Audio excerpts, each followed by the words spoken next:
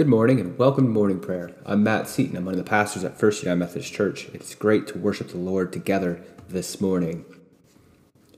Let us prepare our hearts to worship the Lord. O Lord, open our lips, and we shall declare your praise. Let us pray.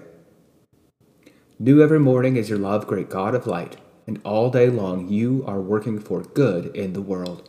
Stir up in us desire to serve you, to live peacefully with our neighbors, and to devote each day to your Son, our Savior, Jesus Christ the Lord. Our psalm for this morning is Psalm 98. O sing to the Lord a new song, for he has done marvelous things. His right hand and his holy arm have gotten him victory. The Lord has made known his victory. He has revealed his vindication in the sight of the nations. He has remembered his steadfast love and faithfulness to the house of Israel. All the ends of the earth have seen the victory of our God. Make a joyful noise to the Lord, all the earth. Break into joyous song and sing praises. Sing praises to the Lord with lyre, with the lyre the sound of melody, with trumpets and the sound of the horn. Make a joyful noise before the King, the Lord. Let the sea roar and all that fills it, the world and those who live in it. Let the floods clap their hands, let the hills sing together for joy at the presence of the Lord, for he is coming to judge the earth. He will judge the world within righteousness and the people with equity. Our first scripture lesson comes from Daniel chapter 3, reading verses 1 through 18. King Nebuchadnezzar made a golden statue whose height was 60 cubits and whose width was 6 cubits. He set it up on the plain of Dura in the province of Babylon. Then King Nebuchadnezzar sent for the satraps, the prefects, and the governors, the counselors, the treasurers, the justices, the magistrates, and all the officials of the provinces, to assemble and come to the dedication of the statue that King Nebuchadnezzar had set up. So the satraps, the prefects, the governors, the counselors, the treasurers, the justices, the magistrates, and all the officials of the provinces assembled for the dedication of the statue that King Nebuchadnezzar had set up. When they were standing before the statue that Nebuchadnezzar had set up, the herald proclaimed aloud, "You are commanded, O peoples, nations, and languages, that when you hear the sound of the horn, pipe, lyre, trigon, harp, drum, and entire musical ensemble, you are to fall down and worship the golden statue that King Nebuchadnezzar has set up. Whoever does not fall down and worship shall immediately be thrown into a furnace of blazing fire. Therefore, as soon as all the peoples heard the sound of the horn, pipe, lyre, trigon, harp, drum, and entire musical ensemble, all the peoples, nations, and languages fell down and worshipped the golden statue that King Nebuchadnezzar had set up. Accordingly, at this time, certain Chaldeans came forward and denounced the Jews. They said to King Nebuchadnezzar, "O king, live forever. You, O king, have made a decree that everyone who hears the sound of the horn, pipe, lyre, trigon, harp, drum, and entire musical ensemble shall fall down and worship the golden statue, and whoever does not fall down and worship shall be thrown into a furnace of blazing fire. There are certain Jews whom you have appointed over the affairs of the province of Babylon, Shadrach, Meshach, and Abednego. These pay no heed to you, O king. They do not serve your gods, and they do not worship the golden statue that you have set up." Then Nebuchadnezzar, in furious rage, commanded that Shadrach, Meshach, and Abednego be brought in. So they brought those men before the king. Nebuchadnezzar said to them, "Is it true, O Shadrach, Meshach, and Abednego, that you do not serve my gods, and you do not worship the golden statue that I have set up?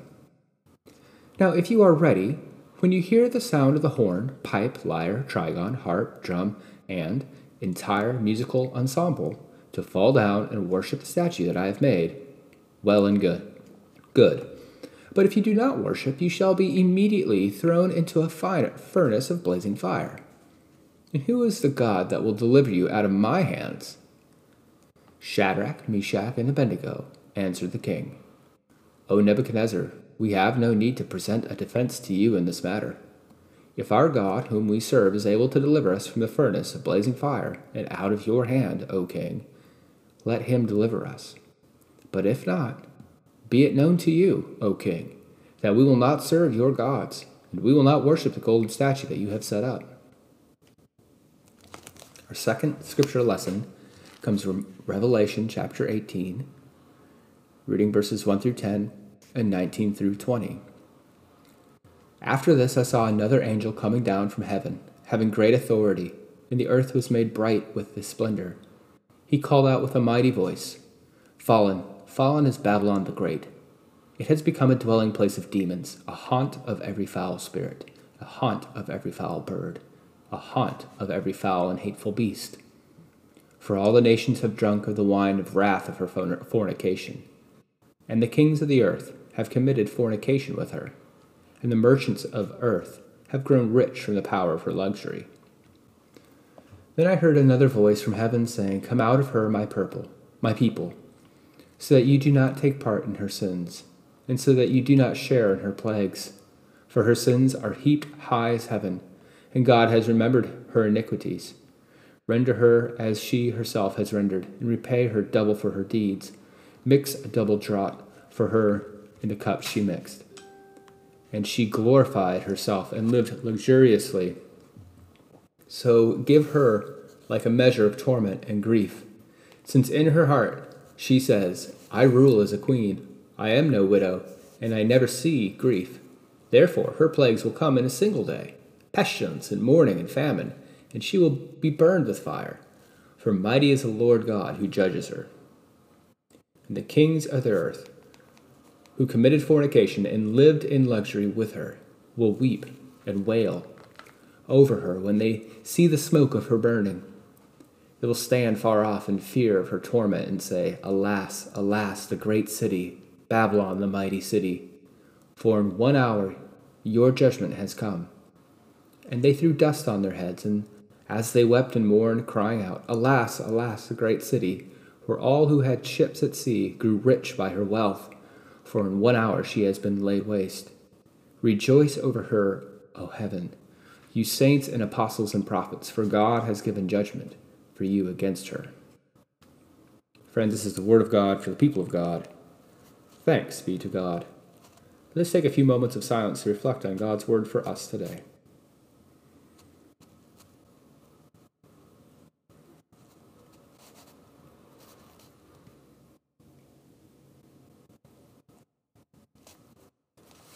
Let our prayers be acceptable to you, O God, our rock and our salvation. Amen. Let us now turn our hearts in prayer to God. Loving God, you are steadfast, forever and unfolding even when we cannot accept ourselves. May your Spirit empower us to imitate you by receiving those who feel judged and rejected, by walking alongside those who despair, by encouraging those who tend to be broken, by affirming those who labor in love. We lift into your tender care those whose bodies, minds, or spirits have been weakened or crushed. We lift up to your compassionate grace those whose burdens, guilt, or fears seem too massive to bear. We lift before your expansive mercy those whose hatred, rage, or vengeance cannot be contained. Receive all these cares, loving God, and fill us with the light of Christ through the work of your Spirit, we pray. Amen. Friends, receive this blessing for the day. May God tuck us securely into the cleft of the rock of our salvation, Jesus Christ. May we sense the inexpressible awe of God's glory passing over us. And may we rest in the peace that passes all understanding now and forevermore. Go forth this day in the name of the Father, the Son, and the Holy Spirit. See you tomorrow morning.